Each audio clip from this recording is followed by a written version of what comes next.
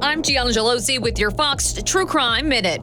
More charges for a former Pennsylvania nurse allegedly dubbed the killer nurse by colleagues. 41-year-old Heather Presti was arrested in May and admitted to trying to kill 3 patients in her care, giving them lethal doses of insulin in the middle of the night when hospital staffing was at its lowest. Presti was charged with 2 murder counts and 1 count of attempted murder. Now, the Pennsylvania Attorney General's office says Presti admitted to trying to kill 19 other patients at 5 different rehab centers as far back as 2020. 17 people she cared for died. Now she faces 2 additional counts of murder, 17 counts of attempted murder, and 19 counts of neglecting a care-dependent person. Court documents show she complained about her patients and spoke about pillow therapy in text message rants, apparently referring to suffocation. Presti's lawyers are trying to avoid the death penalty. There's more on this story at foxnews.com. Subscribe to the Fox True Crime Podcast with Emily Campagno. I'm Gianna Gelosi with your Fox True Crime Minute.